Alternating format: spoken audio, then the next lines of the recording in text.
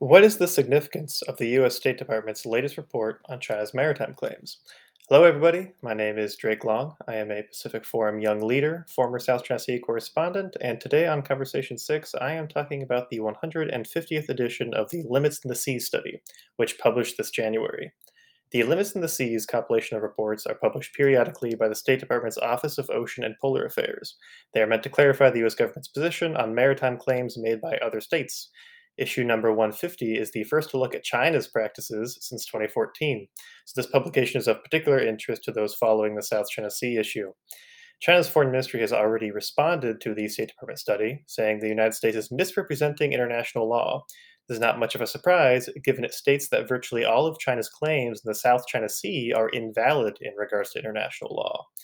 However, if you've been reading or hearing about the freedom of navigation operations, or FONOPs, the US Navy has performed in the South China Sea lately, you may have heard this term, baselines.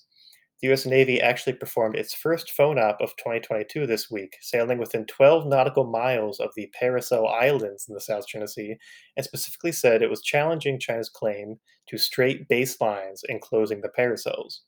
Indeed, China claims what are called straight baselines around the two main groups of islets in the South China Sea, and this is where the State Department's report focuses much of its attention. Under the United Nations Convention on the Law of the Sea, or UNCLOS, states are entitled to economic resources up to 200 nautical miles from their coasts. That 200 nautical mile limit begins at a point on the coast called a base point, and the lines connecting each of those points is a base line. From those lines, project 200 nautical miles out into the ocean, and there is your exclusive economic zone. Typically, these baselines trace along the low water mark of a coastline. However, under certain circumstances, a state can draw what are called straight baselines between points that ignore this standard. This is reserved mostly for archipelagic countries such as the Philippines, Indonesia, or Kiribati. So, straight baselines are meant to connect the outermost points of the outermost islands of an archipelagic country's territory, and then project the country's exclusive economic zone and other maritime entitlements accordingly.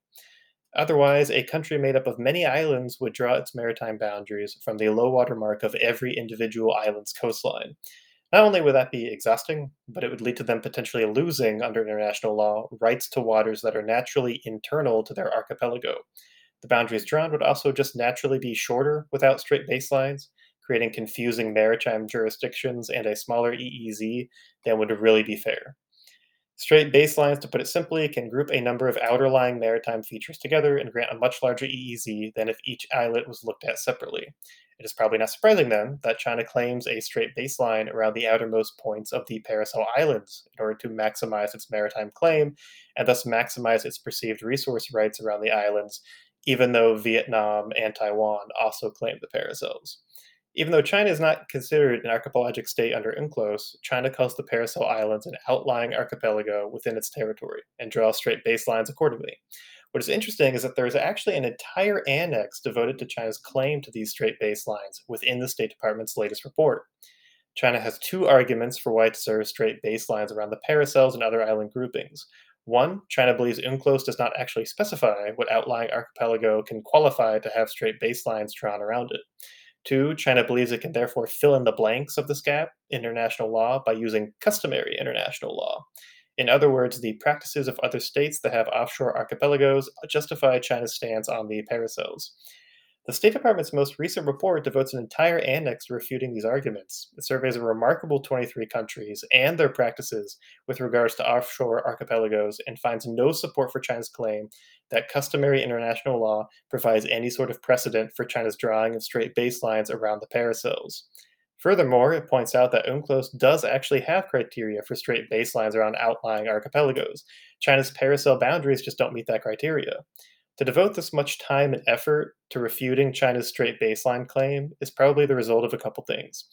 For one, the United States seems to be aware China wants to draw straight baselines around more than just the paracels. While they don't get as much attention, China does technically draw straight baselines around its claimed islets in the Spratlys. And China also draws straight baselines around elements of Pratas Reef near Taiwan and some parts of Macclesfield Bank, an underwater area east of the paracels. China is therefore getting more specific in its maritime claims, and as such, the United States needs to get more specific with what it disagrees with, especially since numerous other countries the USA would like to have on its side in the Indo Pacific, like Vietnam and India, differ from it on international law and maritime rights too. But the USA doesn't necessarily want to alienate those countries. By drilling into the specific, most indefensible parts of China's maritime claims, the USA can drum up support behind it and show that China's claim in the South China Sea really is on a whole other level from other claimants in the region. It'll be interesting to see if China responds to the US position in the future by adjusting its claims in a more sane or more disagreeable direction. Some things may not change at all, in which case we may see a new Limits of the Seas study on China once again. Look forward to that, I guess. Thank you and goodbye.